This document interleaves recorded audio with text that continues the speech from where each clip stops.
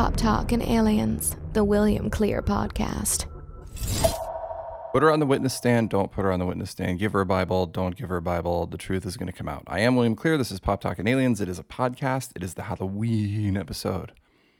And just to get started, I know that I said on the last episode, if you listened to that one, that our friend and frequent guest, Charlie Crabtree, would be on the show, as he oft is for the Halloween episode.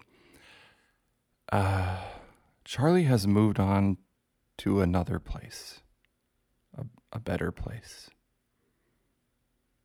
A new house. He's moving to a new house. He's not dead. I wouldn't start the show with the fucking intro. Oh, put her on the witness stand. She was right. I'm William Clear. Come on. I can't even imagine. I don't even want to think about that depressing stuff. So anyway, he's moving. It was getting late in the season. You know, we're almost on Halloween as it is. And schedules, all that shit. He couldn't be here. But he did provide me with a review of Halloween Kills, because we did go see that together and we were going to podcast then, but that movie sort of drained us of the desire to do a show that wasn't just going to be an hour and a half of us shitting on that movie. I mean, he really didn't like it, and I didn't like it.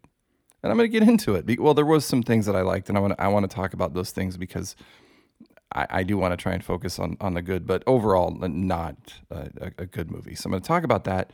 And then I'm going to play a few special moments of Charlie and I during previous Halloween episodes that you may not have heard and are probably not available anymore on podcast providers. Although you can always go to poptalkandaliens.com for every episode for the last 6 years. Almost exactly 6 years that this podcast has been going. It's funny because when I did the first episode of this podcast, there was no Disney Star Wars. I mean, it existed, but nothing had hit screen or anything yet. So everyone loved Star Wars, and back then, no one was paying any attention to aliens. Nobody cared. Now, 6 years later, everyone cares about aliens, and everybody hates Star Wars. Plus, there was a pandemic and shit. A lot has happened in that time. But one thing that has not happened is any loss of the love of Halloween for me, and particularly the Halloween movies. So I'm going to talk about Halloween Kills, and just to let you know real quick, you can always follow the show at Pop Talk and Aliens on Instagram. If you want Facebook, it's facebook.com/PopTalkAliens. Nothing really goes down over there because it's Facebook, and there's no outrage, all that stuff. So Instagram at Pop Talk and Aliens. Show updates, funny memes, news, headlines, picture clips for you, so you know about what's going on in the world of aliens. If I'm not able to do a show about it, or if it's not worthy of an entire show, but you want to link to an article or whatever, you get it all there on Instagram at Pop Talk and Aliens. So let's talk about Halloween Kills.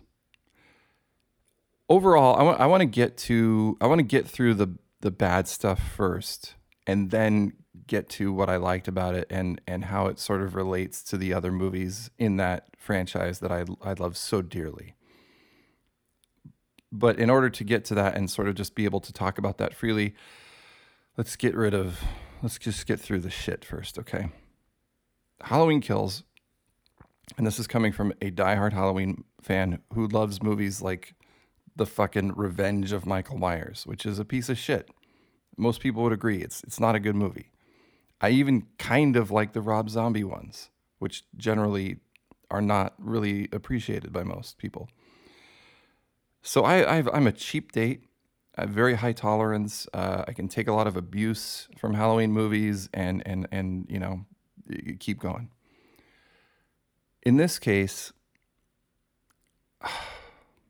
here's the problems with the movie. And by the way, spoiler alerts. If you haven't seen Halloween Kills, you're probably not going to, because this is coming out right before Halloween. Here's the deal. One of the problems with a lot of the Halloween 90s sequels is that they were thin on plot and heavy on Michael Myers killing people. In the very first Halloween movie in 1978, he kills 3 people I think he kills a total of 5 because he has to kill someone to get his uniform, his mechanic's outfit. But there's only a few killings in that movie. There's long sequences of suspense, particularly like at the end when he's chasing Laurie Strode around, the great Jamie Lee Curtis. Long sequences of her getting away from him, her being smart. Like there's an instance where he's locked her into the house, and she's trying to get out through a glass door, and he's got like a rake blocking the doorknob from the outside, so she can't get out through the doorknob. So what does she do? She punches the fucking glass, opens the door, and runs away. She's smart. She does do idiotic things. There's 2 occasions where she thinks she's killed him, so she just drops his kitchen knife right next to his body. Twice she does that. So there's always those kinds of things in that movie and in other Halloween movies. But in Halloween Kills, almost everybody he kills in that movie didn't necessarily have to get killed. Like they could have gotten away. People, there's a scene where he breaks into this house, and the people in the house see a bloody handprint and an open door, and then decide, and it's supposed to be comic, sort of. It's these 2 gay guys, and one of them takes out like a cheese knife, and the other one takes out a kitchen knife, and they decide they're going to go upstairs and hunt him down, and then of course he kills them. But like you would just leave. And I understand that if you're being stalked by a killer in a mask on Halloween night that has killed many people, you're not going to have all of your wits about you. We can all think, yeah, well, I would do this and that, and I'm, and you probably wouldn't think of those things because your heart's beating at 250 fucking beats per minute, and you're sweating, and you can probably barely move, and your fight or flight is going haywire. But there are some instinctual things that one would probably do, like leave the house. And there are many occasions where, people are shooting guns at him, and they all of a sudden they can't shoot, and they keep missing him. Running away from Michael Myers is a cliche, right? There's memes about it going back ages, where we all know Michael Myers walks in a very straight line at a brisk pace. He does not run. He does not jog. He doesn't even speed up. He continues at his brisk pace and simply waits for you running away to make a mistake. And someone always does. There's an example in this movie of that happening. And the girl actually gets away, but it's ludicrous because what happens is she sees him and then she starts out full sprint. And immediately she's got 50 yards on the guy. Just total safe gap, keep running, and you're home free. What does she do? She stops at a tree and looks back to see if he's still there. Of course he's still there. You just sprinted like a 40-yard dash in, record time. Just keep going. She doesn't. She jogs then to a little like river bed. It's like this little like park. They're in a park, and it's like one of those little rivers in a park with a bridge over it. And she hides under that and waits for Michael Myers to take his sweet time getting to where she is.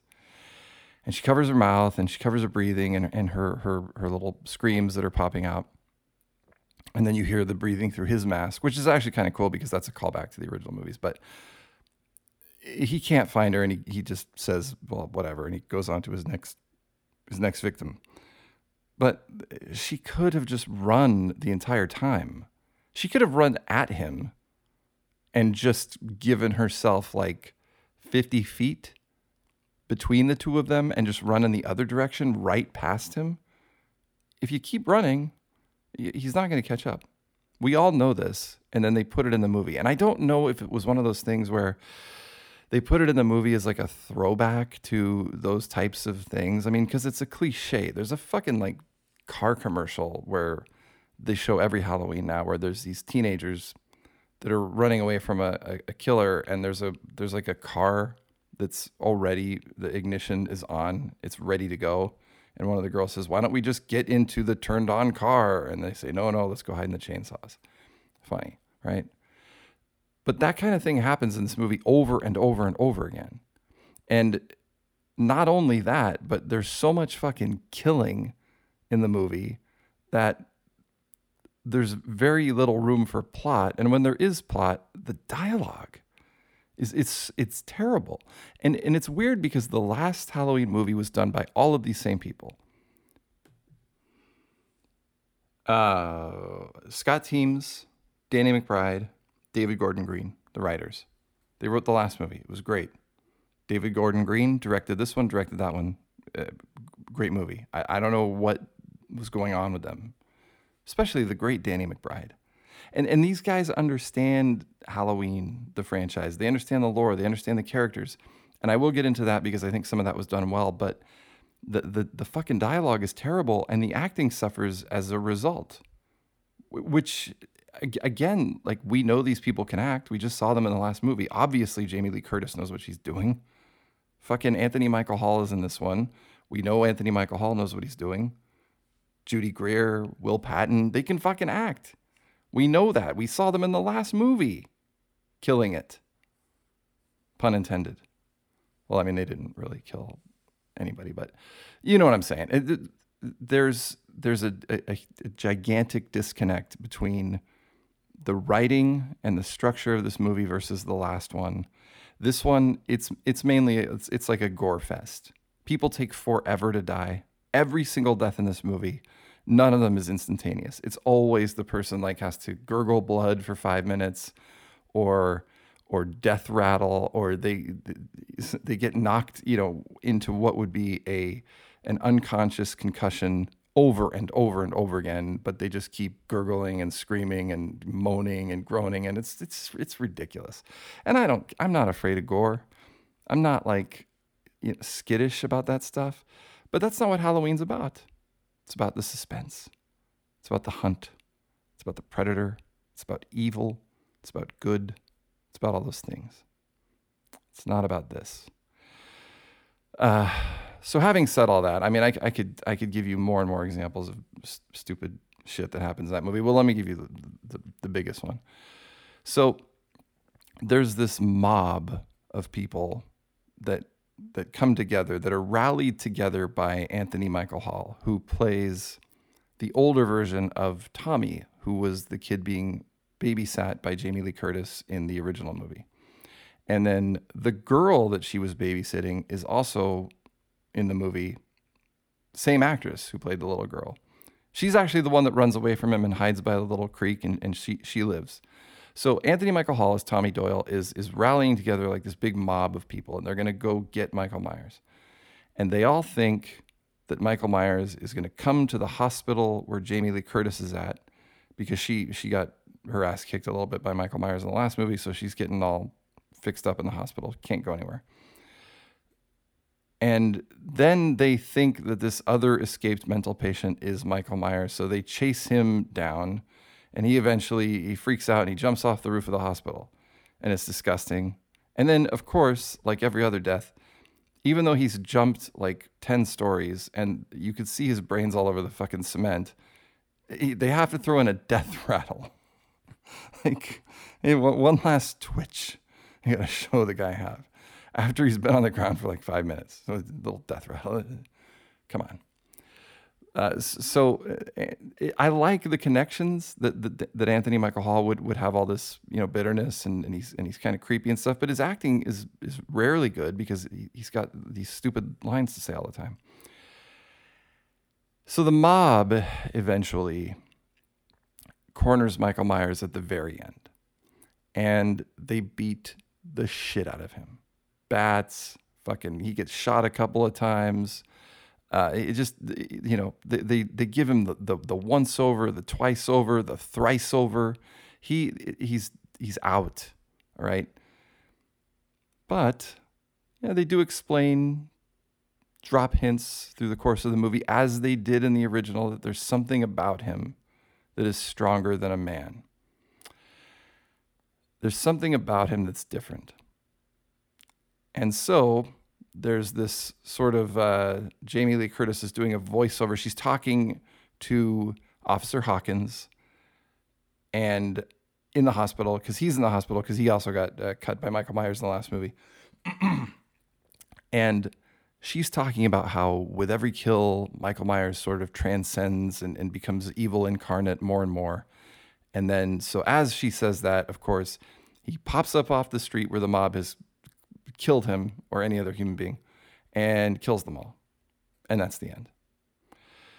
Which I can accept that ending on the basis of the fact that in the original movie, he gets shot 6 times by Donald Pleasance, Dr. Loomis. He gets shot 6 times. He gets stabbed in the neck by Jamie Lee Curtis. He gets stabbed by her a couple of times, and then he gets shot 6 times, and he lives. So, and they also talk in that movie about he's pure evil and things like that. So there's something else going on with him, and there is one more Halloween movie coming in this particular trilogy called Halloween Ends. So we will find out what the deal is with him. Now, how they go with this is going to be very interesting, because in the movie The Curse of Michael Myers, which was made in the 90s, it was Paul Rudd's film debut. It turns out that Michael Myers is like controlled by this sort of this is a movie that I have, it's hard for me to watch, so I didn't watch it this season. I watched like 5 minutes of it.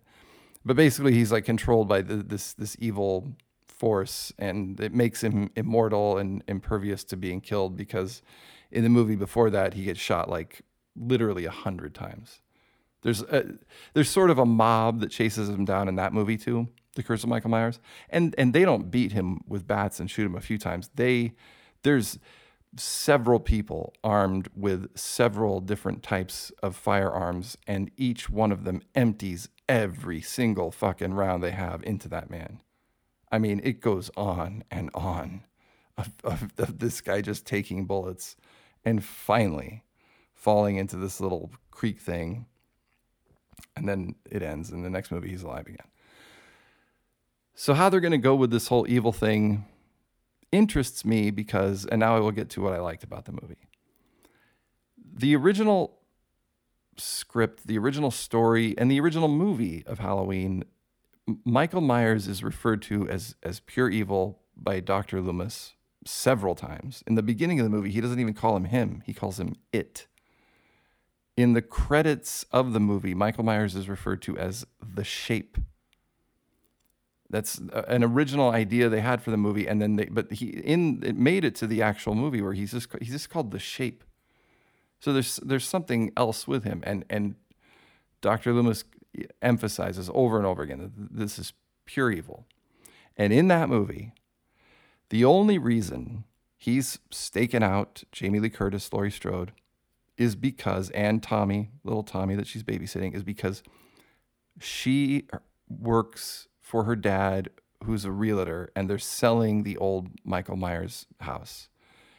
And when he escapes from the mental institution that he was in, because when he was a little kid, he killed his sister, he immediately goes to that house, and he's in there, and he sees them come up and put like, for sale signs and shit on it. And that sets him off to put a stop to them as human beings living. But he's not out because he's related to them or anything. He's just doing it because they fucked with his house, or he thought they might fuck with his house. The original poster for Halloween in 1978 says, "The night he came home." So there's this thing about him getting back to his house. I don't exactly know why, but in this Halloween Kills, they go back to that theme, that he's trying to go home. And they do what was great about this movie. The one thing that was great about this movie is that they do these flashbacks to the 1978 movie, but it's not actually the movie. They shot scenes that to add a subplot about Officer Hawkins, but they make it look and sound and the music and everything, and even the way Michael Myers is dressed and he's thinner and stuff, they make it seem like I and Charlie, when I saw this, commented on, we both had the same thought that maybe these were like unused scenes from the original movie, or they were just like recut. But no, they actually filmed them for this movie, and they did an amazing job. And so the first 10 minutes of that movie or whatever, when they're doing one of these flashbacks, is fucking great. And then the movie starts, and it's got the classic intro, the music, the little pumpkin, all that stuff, and then it goes to shit. But they do return to that idea that his whole thing, his whole motivation is to get home for whatever reason. And they talk about, one of the officers talks about in the flashback that he hung out with Michael Myers when he was a little kid, and all he would do was stare out his sister's bedroom window. And then, he stabbed his sister in the tits and she died. That's actually a line from the movie. It's one of the few humorous moments. Is one of the guys that the two guys that live in Michael Myers' house that I was talking about earlier, that saw the bloody handprint and decided to try to kill him with a cheese knife. Those two dudes, this gay couple, that again, like, they're sort of in there for comic relief. One of the guys is trying to scare these kids, and he says, because they're playing pranks on him, and he says, who lived in this house? Michael Myers. You know what he did? He stabbed his sister in the tits. And $1 million says that Danny McBride wrote that line.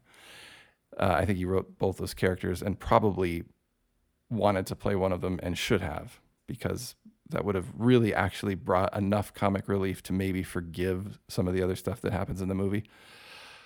But anyway, I'm talking about what I liked about the movie. And I want to get back to the idea that, excuse me, in the original Halloween, 1978, once again, Michael Myers, not related to Jamie Lee Curtis, Laurie Strode, told you about it. He was in his house. She came. He thought he was going to fuck with it, so he went out to kill her. Then you get rid of all of the sequels, and you go straight to the 2018 version. He ends up at her house again, not out of chasing her down, but because his new doctor wants to see what will happen. So he takes him there, and then he wants to become Michael Myers in this weird moment. But so Michael Myers isn't chasing Laurie Strode around, and they kind of play on that in Halloween Kills, because everyone thinks he's going to come to the hospital to kill her, but he's not interested in that. He doesn't give a shit about her. He wants to get to his house. So here's there are 3 Halloween timelines, and this is how it works with the brother-sister relationship. If you watch, and by the way, if you want to see a chart of this, you can go to Wikipedia and look up the original Halloween, or the Halloween franchise, and it will show you literally a chart of 3 different ways to watch the Halloween franchise.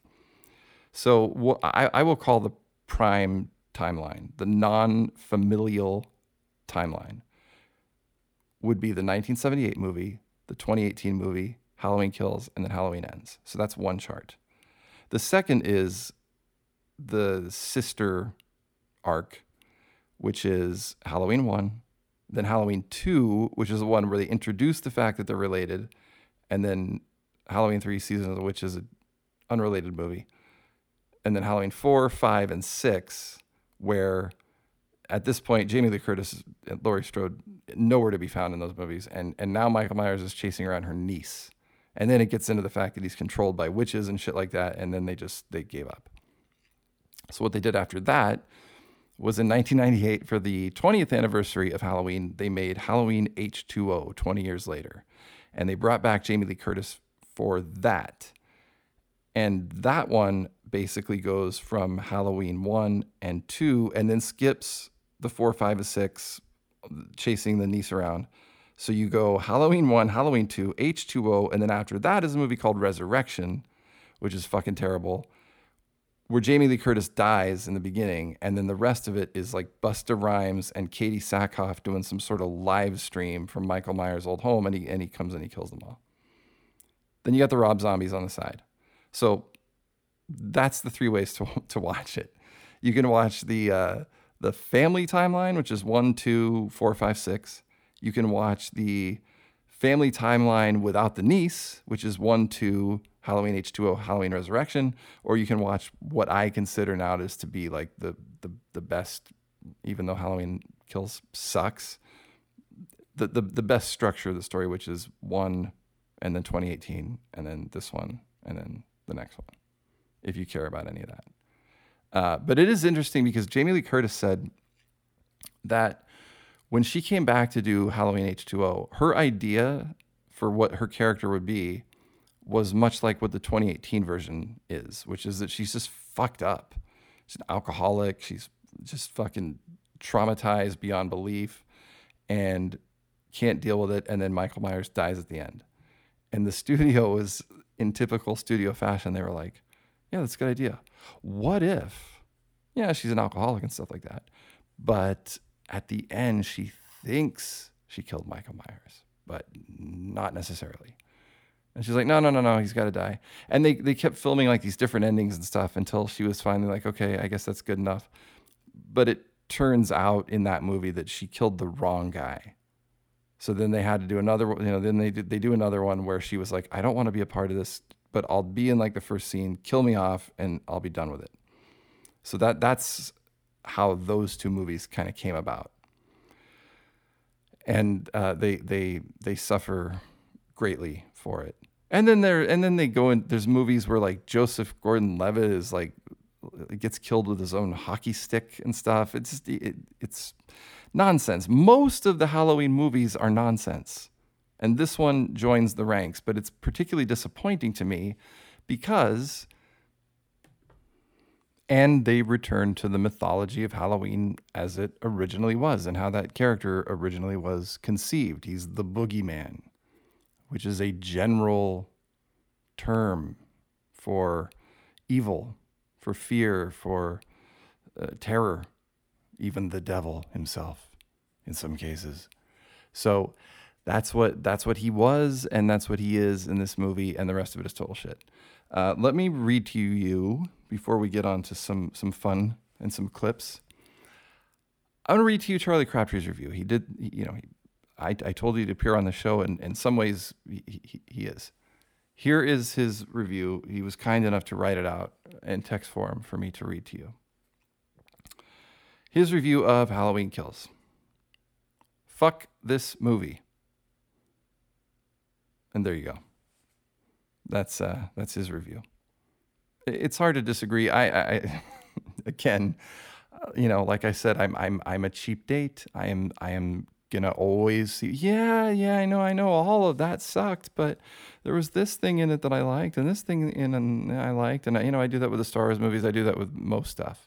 Elton John's new album's a piece of shit, Bill. Yeah, track 5's okay. By the way, Elton John does have a new album called The Lockdown Sessions. And it's all collaborations and stuff. It's fun. It's fine. I liked it. Listened to it like twice. Probably won't listen to it again. Yeah, but I like track 3, and it's actually it is fun. It's enjoyable. It's kind of like being at a party where Elton John invites all his friends and they sing songs. That's about it. All right, let's take you back to a discussion that Charlie and I were having a few years ago on Halloween about horror movies in general. Because I could go on and on and on about them and just talk to you about, I like this one and I like that one. But when discussing movies that you're not sort of reviewing and recapping as I just was with Halloween Kills because it's a brand new movie, always nice to hear a back and forth discussion. And I always enjoyed this one. And again, this was released like on Halloween.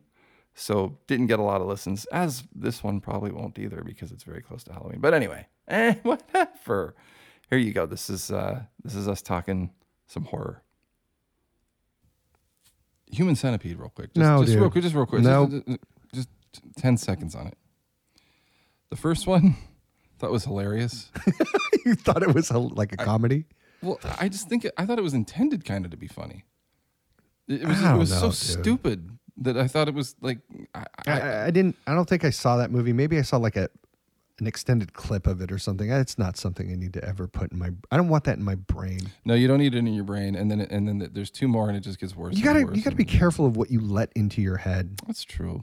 That's gonna take the room of something else that could be in there. That's why I don't need that in there. That's why I like watching horror movies on Halloween. Not Human Centipede. That's not. I don't even count that as a horror movie. It's a shock experiment or something. But. The horror movies that I like to watch at Halloween, again, it's like it's Halloween time, so I watch them in a different way, so it doesn't take up that kind of space in my brain. But I will tell you one that freaked me out as an adult. You were talking about, like watching ones not wanting to go outside and up in the attic and stuff like that. I watched one that made me wake up while I was awake, but it made me turn the movie off. This is recently. This was in the last 3 years. Turn the movie off, turn on the lights, get something to drink, walk around, put something else on TV. And it was 1408 with John Cusack. Yeah. It terrified me at this age of that makes a lot of the best Halloween movie list. Does it? I was like I said before, I was scanning them just to like jar my memory a little bit, and that one's on a lot of them. It's so good. And so it didn't start off that scary, and then all of a sudden you're like, when did this get fucking horrifying? I think that's why it works. So you don't see it coming because it kind of lulls you into a sense of Yes. like, okay, there's something going on, but it's not really that scary, and then it just goes fucking straight to hell. Yeah, really hell too. Like, What is it, like the last 30 minutes too? Yes, and you're right. It does. It lulls you into. You get lulled into John Cusack's mindset, which is he's the debunker, right? He's going to debunk all the haunted, haunted houses and stuff like that. And so you really get lulled into his mindset because he keeps thinking, oh, that's just this and that's just this, and you're like, yeah, you're right, John Cusack. And then John Cusack starts to realize that shit's getting bad, and then you start realizing it, and then It's too late. it's too late. Exactly. Well put. You're like, oh fuck. Oh man, that's a good one. 1408. That is a good one. Any of the Conjuring type of movies, like loosely based on a true story, Amityville Horror. Mm-hmm. That's Horror is the a stuff classic. where like I don't want to go in the backyard and go turn the light off in the back shed stuff. Where I'm like, I shouldn't have watched that movie. Yep. I'm someone's dad. I can't like be scared to go outside. So like, and I know it's going to do it to me. So and I do love those movies, but at that point, it's like, I guess you just don't get to. That's the price of being a parent.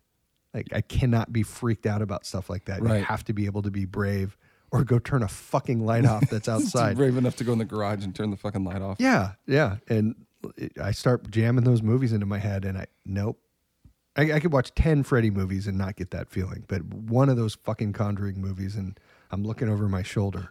Those do disturb me as well. Those are like, yeah, and Those are good movies too, they're and there's so great. many good horror movies right now that I would love to just go nuts on them, and I just can't. I'm selective about it. I try to choose ones that aren't going to scare the shit out of me when I didn't think 1408 was going to, but that I'm going to be entertained and maybe like, spooked. Like, but then there's a lot out now, and I'm always looking at the found footage ones, and there's almost every found footage movie is bad. And I said this on the last podcast, but they made a Blair Witch 3, which was another movie where it discredited the sequel, because there's a Blair Witch 2, but it's not found footage. I think they're all trash. I don't know. Okay, well, in Blair Witch 3, they do it like camcorder style again, but they all have like Bluetooth cameras on their ears, so it's like a regular movie, but it's found footage. But it's so bad that I literally fell asleep. It was the opposite of 1408. I fell asleep during this horror movie, and I fell asleep like during the big massacre when the Blair Witch comes out and kills everything. People are getting their heads chopped off and screaming, and it was so bad that like I couldn't even be bothered to reach for the remote control and turn it off. You just turned over and fell asleep while that was going on behind you? Whatever. It's so bad. People are fucking getting massacred, and I'm just like, this sucks. Whatever, dude. I'm just going to sleep. It's so boring. Even the massacre is so boring. What about like the horror comedy movies? I know you like some of those, but are you a fan of that genre, or is that I love them. Shaun of the Dead? Yeah, I love Shaun of the Dead. Zombieland? Yes, most of them are zombie movies. Yeah. Or Scream, which is kind of both, right? Scream is really good. Scream's actually one of my favorites because it is both. Because it's like there's a lot of levels to Scream. It's like it's funny, but it's also good horror, and then it's also like meta humor about horror. Yeah. About horror movies and horror tropes and horror cliches and stuff like that. And it kind of wraps everything into that ball. I really like those. The Dead Don't Die is one of those, which was I really wanted to love the shit out of that movie, but just, they did the whole meta humor thing. And like, I saw that. They're making, it's newer. It's probably on demand right now. It's got Kylo Ren and Bill Murray in it. Oh, I've heard of that. Yeah. The Dead Don't Die. Okay, I know what you're talking about. Yeah. Did you see Ash versus Evil Dead? The new reboot sequel to Evil No. Dead? Oh, dude, it's on Netflix. No, I'll watch it. You got to watch it. It's fucking hilarious. Yeah. Because you know how Evil Dead got funnier? Yeah. Like by the time it was like by Army of Darkness was the third one. It's like a pure comedy almost. Right. So this one takes place, now. This was on it was on Stars for like 4 seasons, and then it just ended, and they put it on Netflix. So it's really, really recent. And so Bruce Campbell's Ash again, obviously, and he he gets all one night he's like fucked up, and he's total, like he smokes weed and drinks all the time. He wears dentures, he dyes his hair. He's just total fucking douchebag, right? And he's got his arms, he's got his fake arm because of of course. when he killed the girl in the movie. And so he's at his he lives in a trailer, and he's with this girl one night, and they're fucking smoking weed and stuff, and she's talking about how she loves French poetry, and he's I think I have some poetry around here. And he pulls out the Book of the Dead, and he starts reading from it, and so he evokes the spirits. That wasn't a movie. That was a series, right? Yeah, it's a series. I saw like one episode of that, and it was hilarious, but I just, it's so funny. lost the thread. Things were going on. And I always meant to get back and watch those. You should go back and watch it, dude. Are they still making new ones, or is it done? No, they I don't know if it got canceled or whatever, but they didn't go to make another season, which sucked because it didn't end. Like it set up another season, and then they just stopped doing it. Yeah, it was a son of a bitch. Because God, it's funny. There's one like Ash is running full speed to kill this zombie, and like his friend throws him his chainsaw arm, and he like catches it with his arm in the air, and then like slashes the zombie. It's like that over the top. I saw the scene that you were talking about. So okay, yes. And the Book of the Dead is like just talking shit to him all the time. What are you gonna do, Ash? Run for president? It's the best. That's very Halloween to me too. I've been watching some of that select episodes on Netflix. What about like kind of more sci-fi horror stuff like Aliens, The Fly? The Fly, I almost consider Halloween type thing. Do you? Certainly the original. I do like some of the old black and white. Like Jaws is on every like the greatest horror film. Right? Things. Is that a horror like? Well, I think Jaws is, to me, it hasn't aged well, although I will say this. Obviously I don't consider it a Halloween movie, but as a horror movie, as a thriller, if you watch Jaws the night before you're going to go to the beach, even today, Scariest movie of all time. You will be fucking terrified the next day. I don't care that it's dated or the shark looks fake. Right. You will be scared at the ocean the next day. I don't care how old you are. I don't care how old the movie is. You will be scared. Try it out. See if I'm wrong. No, I dare you. I get it. You're not going to want that. Afraid to swim in a swimming pool, thinking something's going to bite your legs off. Seriously, though. Yeah. Yeah. Especially because that's got kids getting eaten in it and stuff. Jaws is disturbing to me still. I don't know. Some people... Yeah, Jaws doesn't care if you're a good guy. He's not going to walk past you to kill the dickhead behind you. He's just going to eat what he sees. Exactly. Jaws is not a demented superhero. He is a fucking cold-blooded killer, as are all sharks. And he deserves what he gets. Yeah, I think my favorite Halloween movies now are the Rob Zombie ones. The Three from Hell, right? That's like the nickname, I think, of the three of them. Devil's Rejects. Devil's Rejects, House of 1,000 Corpses. And then there's a new one, and I haven't seen that, called Three from Hell. But I think that might have gone straight to... I don't know if that even hit the theaters or not. Well, you know what Rob Zombie can do is that he can evoke that Texas Chainsaw Massacre feeling that you were talking about when you had as a kid, that your brother-in-law did not have watching it now. Yeah. He can capture that and bring it into the Deliverance thing where Yes. you take 2 left turns and you're in the middle of fucking hell. That freaks me out. That scares thing. me too. Okay, so I tend to say, like, if I can shoot it in the face with a gun and get away, then it's not that scary to me. But that weird backcountry, deep inbred in the fucking woods, like these, there's just people on the earth right now that are just doing that or like that. That does creep me out. That does creep me out too. That there's times where I've been driving Yeah. home from Gold Country, and I get into a place where I'm not 100% sure, and there's just a random house or something. It'll creep me out. What the fuck goes on in that Yeah, place? like why is It'll that give you there? the goddamn chills. It's not a ranch. There's no crops. There's no animals. Population 7. Yeah, like that's just fuck a is going fucking on? house in the middle of a field. Yeah. There's nothing good about that. Nothing. Whether it's haunted or is it worse if it's haunted or if there's people living in it? Right? Like one of the two. Right. In the current state it's in. Right, exactly. Yeah, which of the two is scarier? You know, it's creepy as shit. We didn't talk about this, I don't think, on our last podcast, but and this isn't horror, but just that kind of thing is when they do the Manson Ranch in Once Upon a Time in Hollywood. Right. It's so, when he goes into the room where the Bruce Dern lives, and they're just the fucking crazy ass hippies are sitting the there. Manson family has that vibe. Oh yeah, There's just absolutely. people walking around that are doing this. They're in this country with us.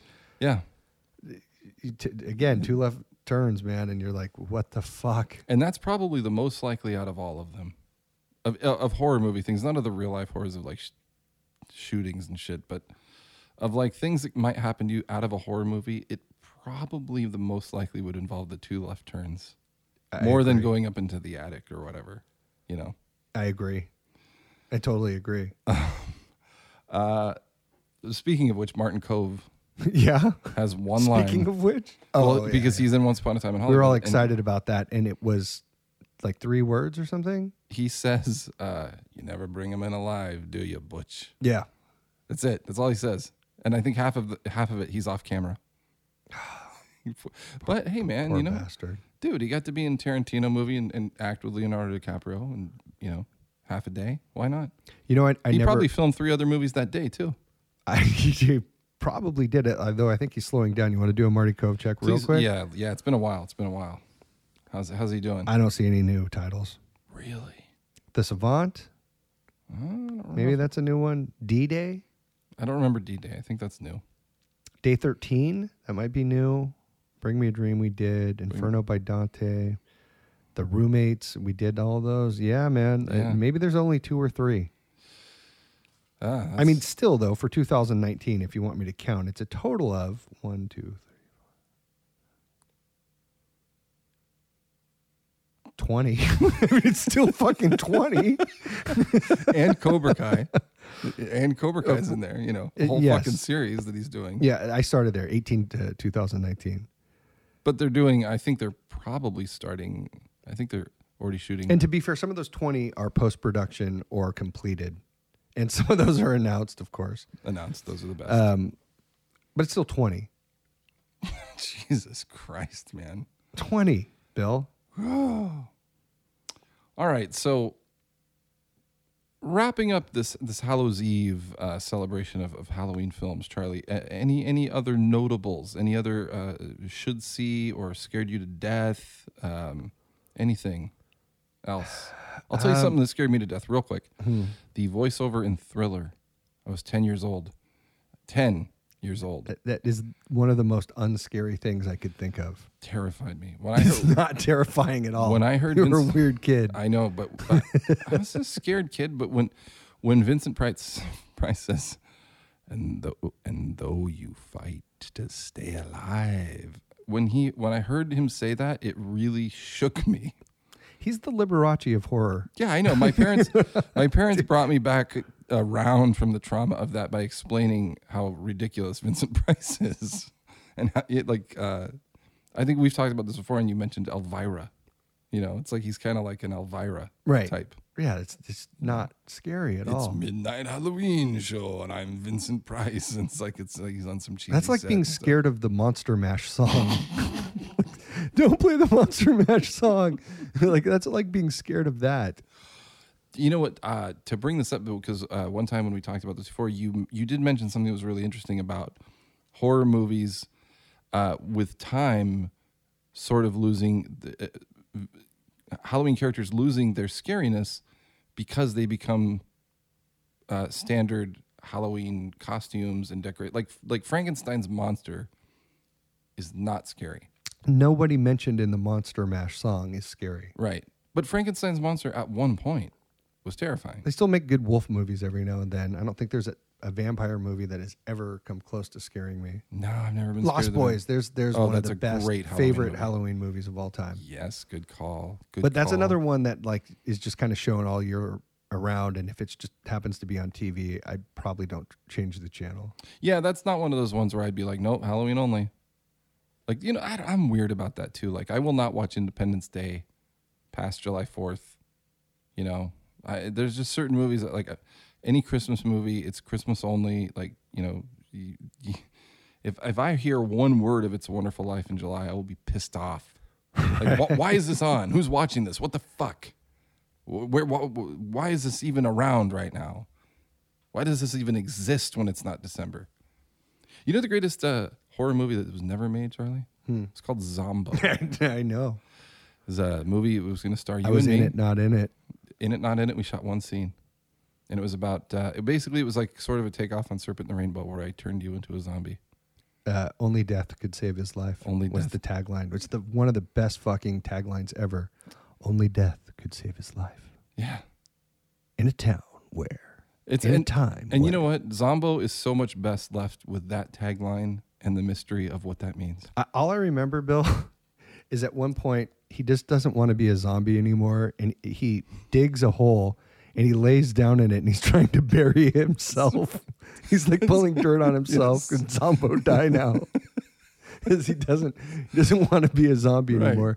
And I remember also you start off with these great intentions of, I don't remember why you had to kill him to save his life.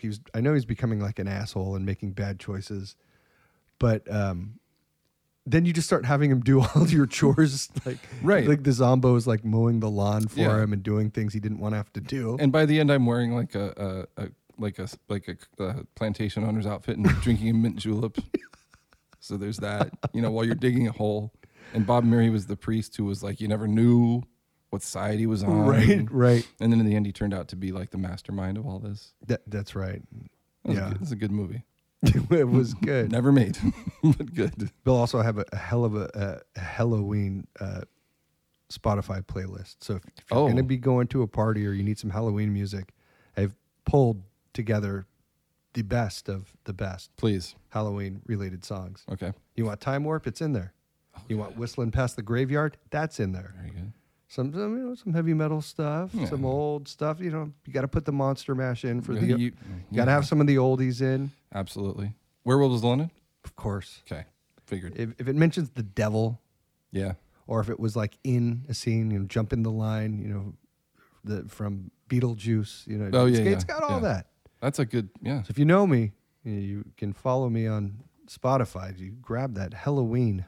Well, and you're one of those guys. I mean, I was talking about how I only watch movies at certain times and stuff. You're always very good about, the burlap sack guy from Trick or Treat would respect how you do things also because, like, you know, you are very good about playlists like on road trips that relate to where we're going or the point of the trip. You know, you're very good at like pulling that kind of stuff up.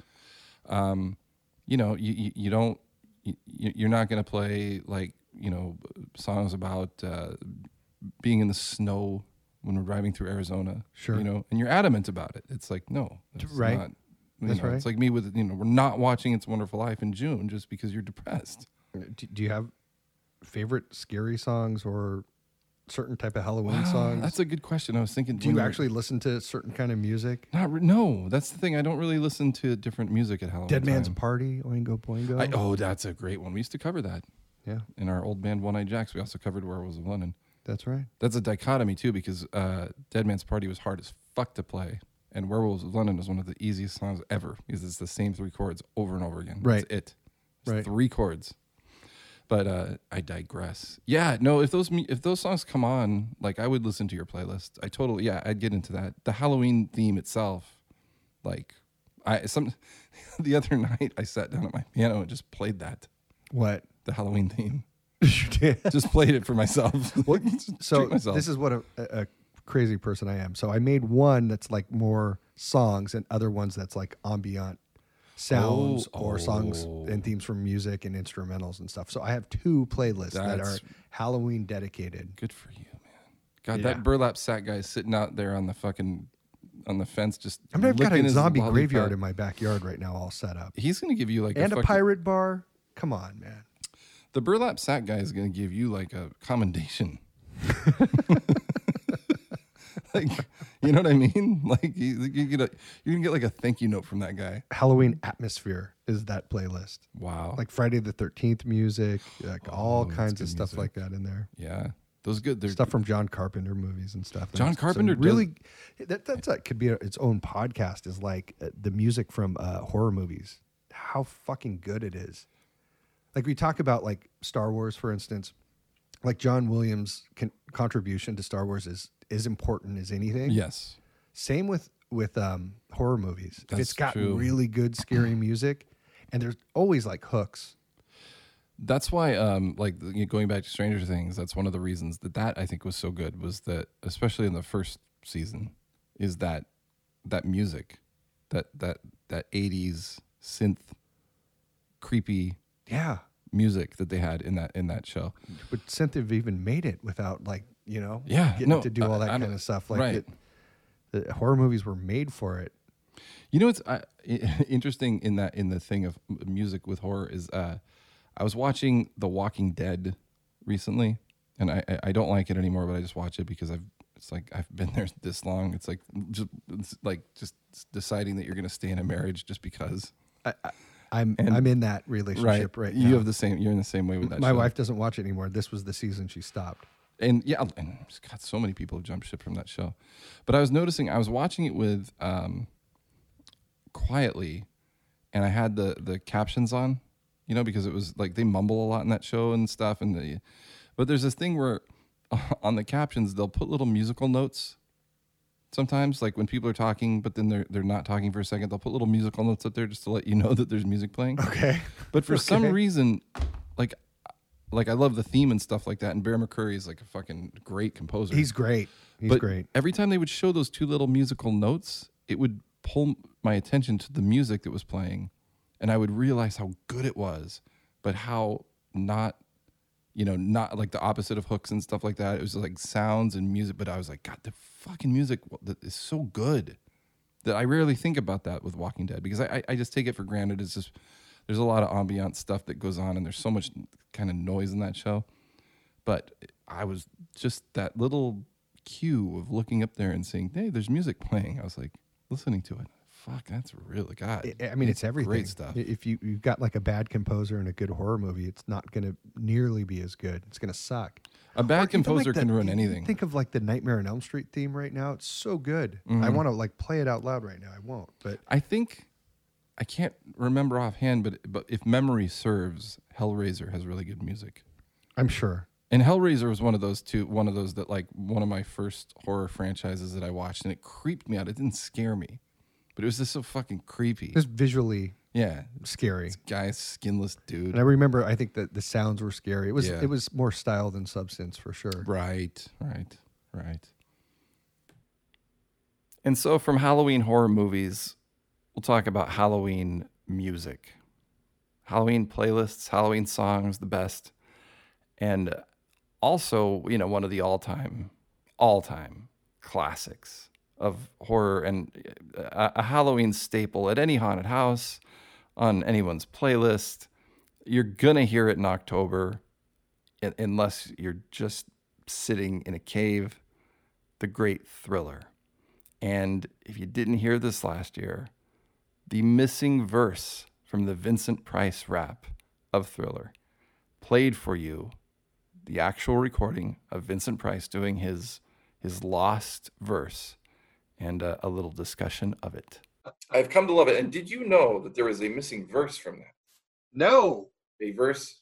Well, do you want to hear it? Will you read it in his voice? Do you want to hear it in his voice? Yeah. Not only that, do you want to hear the rap with no music? Good. Wait. You have, I thought you were, okay. It's actually recorded. You're going to play the recording. You're not going to recite it as him. No. I mean, I might like you to recite it as him better, but okay. I mean, I could do that, but Okay, Chef's choice, Charlie. No, Chef's I want to choice. hear it. No, I want to. Let's hear the real thing. I can't believe that I've never heard this before. This just popped up. I do not want to share the screen. I just want to share the audio. Is that gonna happen? You can do that. If I do that, am I sharing the screen now? Is this You're sharing screen. a bunch of bullshit on my screen? There is a bunch of bullshit on your screen. There's a bunch of You got to clean up your desktop, dude. This is ridiculous. Okay, let me stop. With I don't want any bullshit on my screen. I just want music or computer sound only share. Now, is this back to normal again? Yes. Okay, now if I do this, is there bullshit on my screen? None. Okay, perfect. All right, here we go. For the audience and for you. Darkness falls across the land. The midnight hour is close at hand. Creatures crawl in search of blood to terrorize y'all's neighborhood. Y'all. And whosoever shall be found without the soul for getting down must stand and face the hounds of hell and rot inside a corpse's shell. Okay, here we come. This is the second. The demons squeal in sheer delight. It's you they spy, so plump, so right. For though the groove is hard to beat, yet still you stand with frozen feet. You try to run, you try to scream, but no more sun you'll ever see. For evil reaches from the crypt to crush you in its icy grip.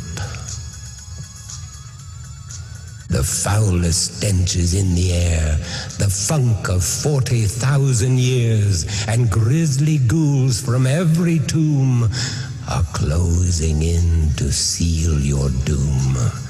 And though you fight to stay alive, your body starts to shiver, for no mere mortal can resist the evil of the Thriller. Can you dig it?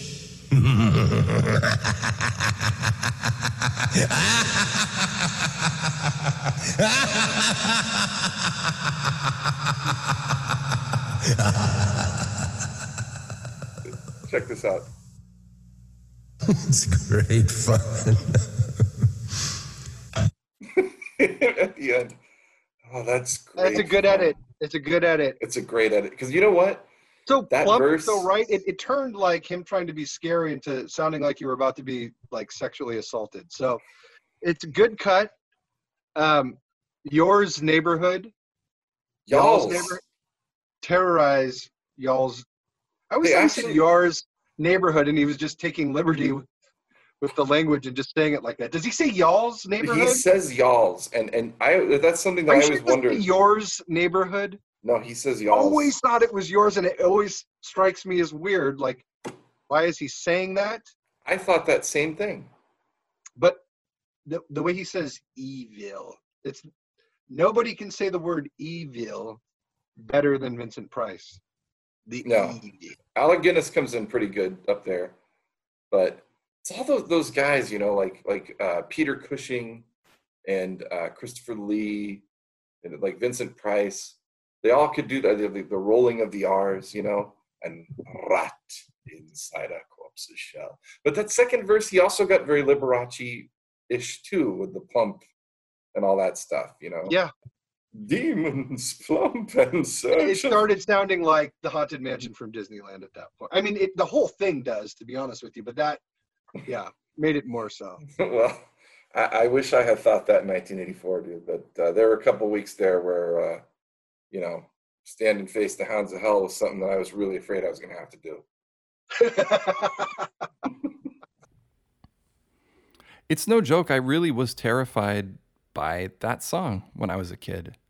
So many of the lines that just, I don't know what it was. I as a kid, I didn't watch a lot of horror movies. You know, it wasn't until I became later in my teens that I started getting into all that stuff. So particularly the line Hounds of Hell that I talked about, and also rot inside a corpse's shell. What did that mean? Like, as a 10-year-old, I really analyzed that lyric. Does that mean that I am stuffed into a corpse and I rot inside the corpse because it's like a shell? Or am I a corpse put into some sort of shell to rot? And that's too much to be thinking about Vincent Price just doing shtick, you know. But for whatever reason, it scared me. It also scared me when I went to a house trick-or-treating and went to this really happened. Went to the door with a bunch of friends, knocked on the door. Guy opens the door, already strike one. There's something not right about this guy. He's wearing a devil costume. And he says, yes, welcome children, happy Halloween. And he's like, okay, he's being funny, whatever. Just give us some fucking candy. Walks back to his kitchen, comes back with a plate that's steaming, and there's pennies on it. There's steaming pennies. And he walks towards us and just saying, hot pennies, hot pennies. And we bolt the fuck out of there to whichever parent was sort of monitoring the Knight's house. I don't remember, but they called the police on this guy and stuff. That is terrifying. Hot pennies. It's hilarious now. I love telling that story. I tell it every year.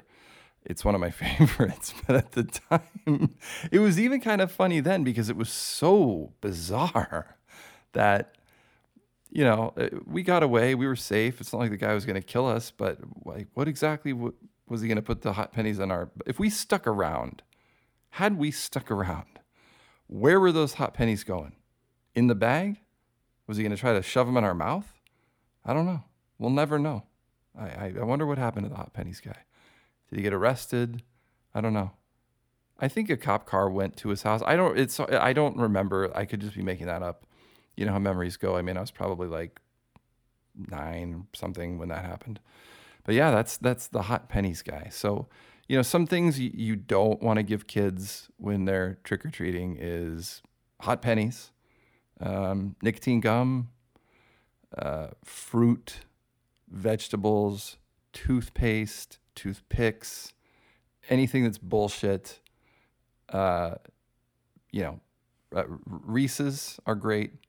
There's the 1-packs, you know, a whole Reese's, not the little ones are fine too. If you a handful of them, but if one Reese's peanut butter cup is better than like 3 of those little ones because you got to unwrap them and then you eat them and then it's like you went to all that trouble. Now you got to go to the next one. You open a nice one single Reese's, you get to enjoy it and then move on. You know, double Reese's, the whole thing. That's the shit. I always, whenever you get to a house where they're dealing real candy, like full Hershey bars, full on 3 Musketeers, a Snickers bar, regular size. I mean, those are gold mines. And then you just change costumes and go back to the house, you know, over and over again. But just keep the bullshit out. Don't try to be clever, and don't put something healthy in there. I wonder this year, like, are there going to be like hand sanitizer and shit like that in people's for kids for the the pandemic and all that. By the way, here's some more bad Halloween movie news. The next movie is going to take place like now. The first 2 were in 2018 because Halloween Kills takes place immediately after the first one. So it says, this is 2018. They said for the new one, they're going to flash forward into contemporary times. So they're going to incorporate like modern events. It's like, I guess like the pandemic will have happened in that universe. And I try to be a guy who doesn't like start assuming shit about movies when they haven't even been made and they're not even in production yet. Like people are all freaked out about the new Matrix movie and the District 10 movie, and they're talking about how they're all gonna suck. It's like, dude, those movies haven't even started filming yet. Like, relax. Maybe they'll suck. I don't know. you can certainly decide that, and more than welcome to think that, but maybe just wait until it comes out. See a trailer even and just say this looks like shit. Because to be honest, the Halloween Kills trailer was not exciting for me. When I saw that, I was like, this doesn't look like it's gonna be very good, but you never know with trailers. But anyway, so the next Halloween movie, Halloween Ends, is gonna take place in contemporary times, and I fear two things about that. The one is you're now welcoming the opinion, like I said, just as an example of Matrix re whatever this time, and District 10. People are they're saying it's going to be politicized, political, this and that. Everyone's so sensitive to that and looking for it in movies that if you bring that shit into Halloween, no matter what you do, even if constantly characters are qualifying everything by saying on both sides, we respect both sides of this opinion, it's still, people are going to be they're looking for trouble, anything. I don't want to get too much into social commentary, but just it's like Star Wars. Just things suck before they come out. They, this is going to be this is going to be that, this is going to have a fucking social message that I don't want to hear. Just please, just let's just see it, and then you can judge it from there. And when you watch it as a movie. If something jumps out at you and says, hey, political message, then please, by all means, call it out. But I don't know. That's a fucking separate rant. The second thing that worries me about that movie more than the rest of the shit is Halloween movies are an escape.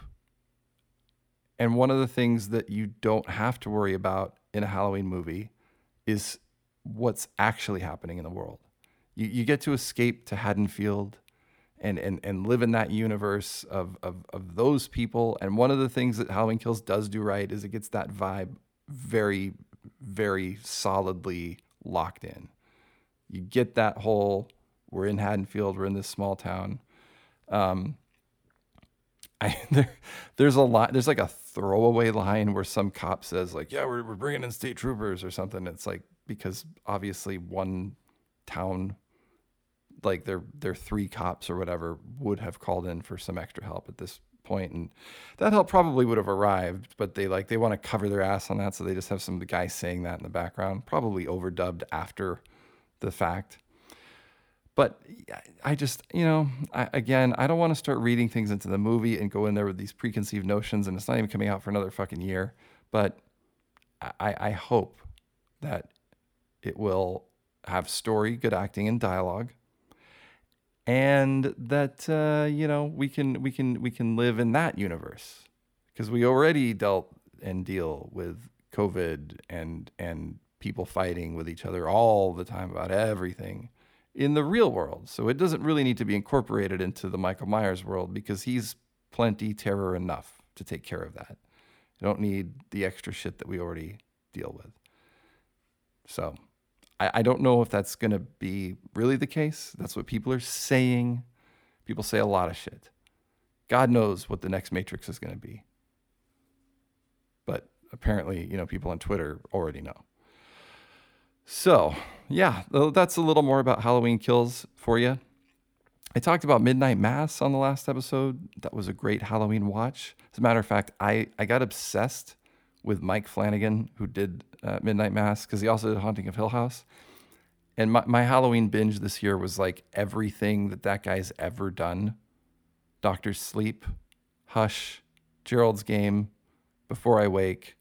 Then I watched The Haunting of Bly Manor, which people said sucks. It doesn't.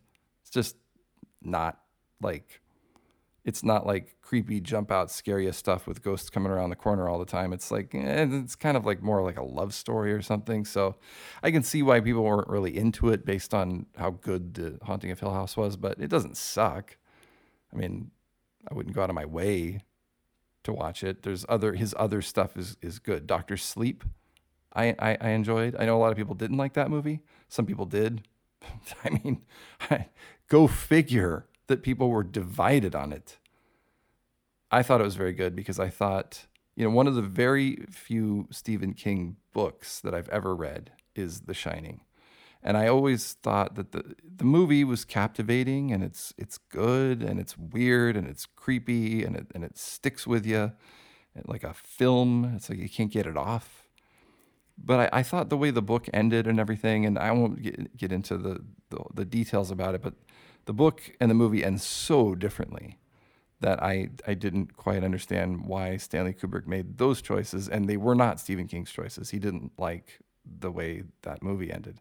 And Dr. Sleep sort of reverses the ending of itself to incorporate the ending of the original Shining book.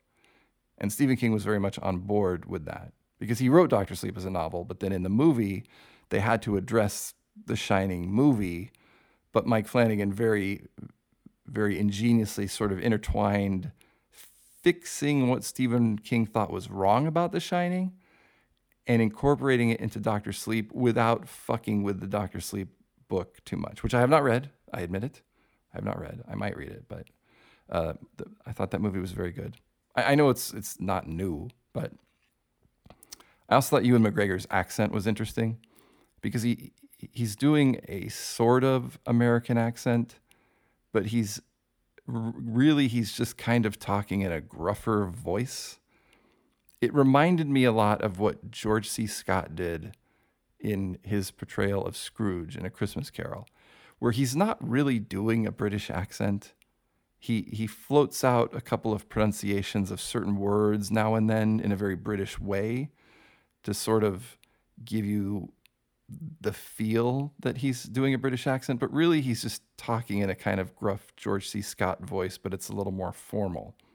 And Ewan McGregor is kind of just doing the opposite. He's talking in a gruff voice that's like less formal. So it sounds a little more American, but he's not really doing an accent. It's really not that important. It's a very enjoyable movie. Also, Mike Flanagan, I found out in my obsession with his work over the last couple of weeks, found out that he announced this, so it's not like I'm breaking some sort of anonymity because I don't know the fucking guy, but that he's been sober for several years now. And it didn't surprise me because recovery throughout tons of the movies and shows that I watched is a predominant like theme. It's in there all the time. There's like an addict or somebody going to AA meetings and stuff all the time. And I found that to be refreshing and very realistic. I can tell you that, without getting any details, but family, people, I know a little bit about that. And I know that there are a lot of movies that depict recovery that are about recovery that are completely inaccurate in their portrayal. It's over dramatized. It's people smoking and crying in rooms all the time and just like shaking and shit like that. And that's, the Mike Flanagan portrayal of it is very realistic. It's very sort of stark and real and sort of stripped of everything, as opposed to movies that are supposedly about recovery where it's the opposite, where everything's just people freaking out and they can't deal with anything anymore, and they're drinking coffee and shaky hands and shit like that. And it's not really like that, I can tell you. That's what I'll admit about me on this Halloween. The cold exposure. There is one other thing that I would be remiss if I didn't mention about Halloween movies in general. And Halloween Kills is no exception. The music is fucking amazing. Well, I mean, the original movies, the ones that John Carpenter did the music for, because he did the original theme, which is, I would say, I mean, I'll throw in the word arguably, but, arguably the best, certainly most recognizable horror theme in history. And it's such a fucking amazing piece of music, and it's bizarre. I mean, it's written for those musicians of you that care, it's written in 10/8 time, or a complex 5/4 time. If I'm going to get very technical, but it's fucking weird timing.